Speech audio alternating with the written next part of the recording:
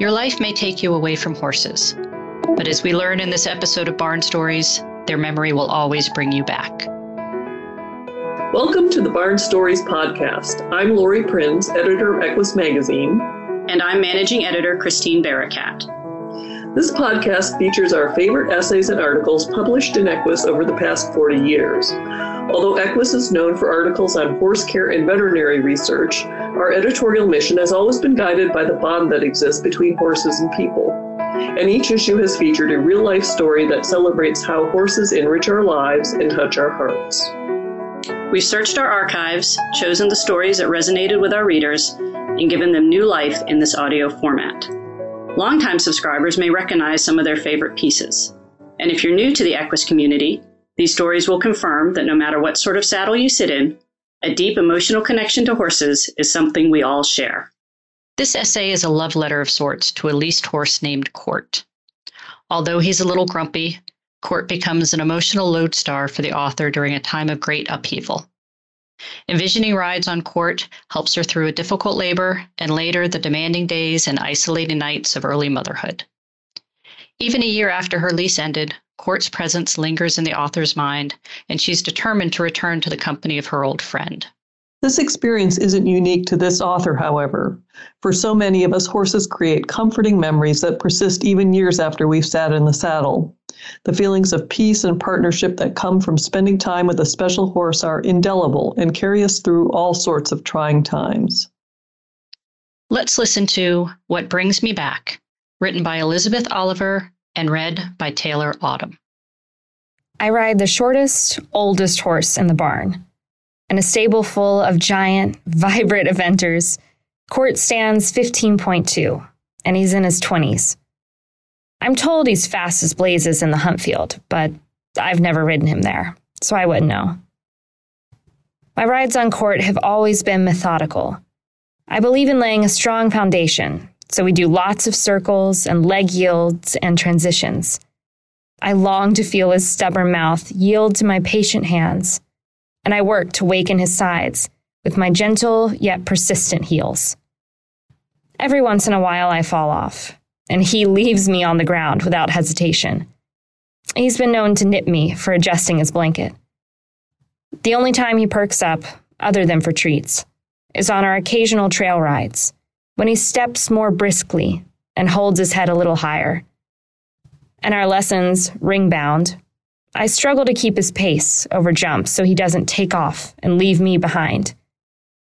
When I let my feet dangle from the stirrups on our way back to the barn, my legs feel so long on him that I imagine wrapping them around his barrel and touching my feet together under his belly. But I should say the horse that I rode, not the horse that I ride. I haven't been on Court since I suspended my lease on him almost a year ago, when I became pregnant with my second child. He did visit me during labor, though, something I didn't expect. The contractions have been coming for 15 hours, and towards the end the pain rolled through me with little relief. I closed my eyes to focus inward, shutting out everything around me. Unbidden, Court showed up.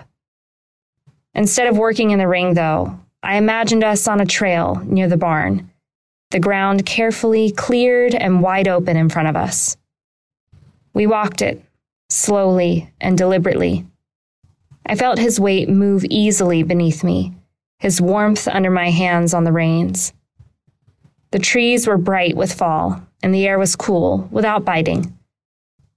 As the contractions sped up, we were trotting. So easy, up and down, up and down.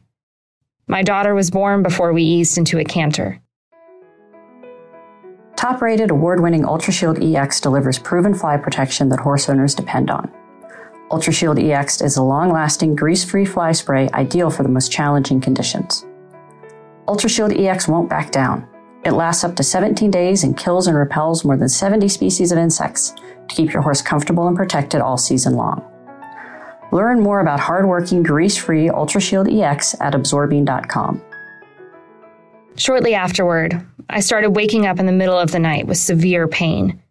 My back was worn out from overcompensating for my abdominal muscles, which had now been weakened by the pregnancy. So now, I lie on the floor each day, doing crunches and twists to regain strength. The baby sleeps through the night, a miracle. But I do not. I wake up in the dark and walk around the house until my back relaxes enough for me to go back to bed. My mind keeps busy during these waking hours, as I tread circles downstairs while everyone else sleeps. My thoughts travel from the past to the future and then settle on the few days ahead. How to raise my daughters right and do good work. How to be a good wife, sister, daughter, friend.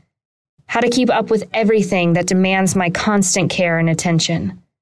I feel like I'm always forgetting something, always showing up half a step behind, 5 minutes late. Sometimes I think about Court and riding once I'm strong again. How it will feel to swing my leg over his back and settle into the saddle. To experience that small shift and give. To nudge him and feel him moving off, carrying me forward. To notice how the world looks fresh and bright from up there, and how I can see so much further than I do from the ground.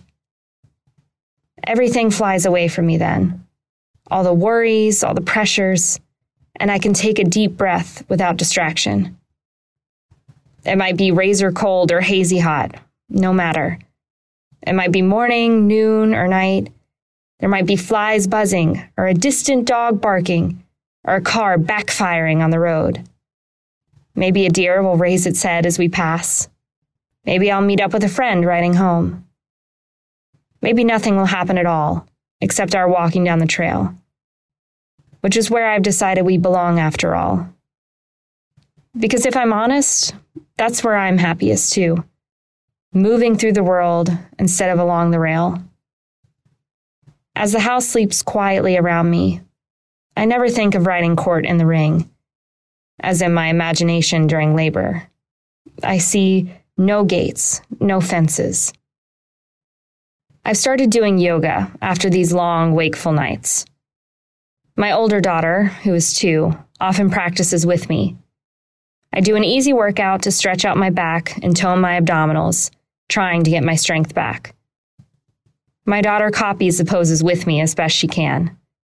Yesterday, she got excited and started jumping around the room, laughing and careening into me as I held my position. I laughed too. If I can hold myself still against her exuberance, I must be getting stronger. Lately, I've thought about letting her ride Court, with my hands holding her steady and a friend at his head. Yes, he's old, but with his age comes experience and patience with children, golden aspects to his personality that trump all the rest. Would you like to ride a horse? I asked her recently, wondering if she even knew what that meant exactly. She's visited Court at the barn, but she's never seen me ride. She smiled, and her eyes got big, as if I'd offered her something wonderful. Yes, please, yes, she said with conviction. I'll wear a hat. That's right, I told her, surprised that she picked up on the detail somewhere. You always wear a helmet. Then I realized that she channeled my answer to the question too. The answer that drives every workout. The one that circles with every wake up. Would you like to ride a horse? Yes, please. Yes. I can't wait to get back. I miss my old friend. Thanks for listening to Barn Stories. We hope you enjoyed this episode. If you have a favorite article or essay from the Equus archives that you'd like us to feature in a future podcast, let us know. You can reach us at equusbarnstories, all one word, @gmail.com. Did you enjoy this episode of Barn Stories? Head over to iTunes to subscribe, rate, and leave us a review. Thanks for listening. The Barn Stories podcast is a production of the Equine Podcast Network, an entity of the Equine Network.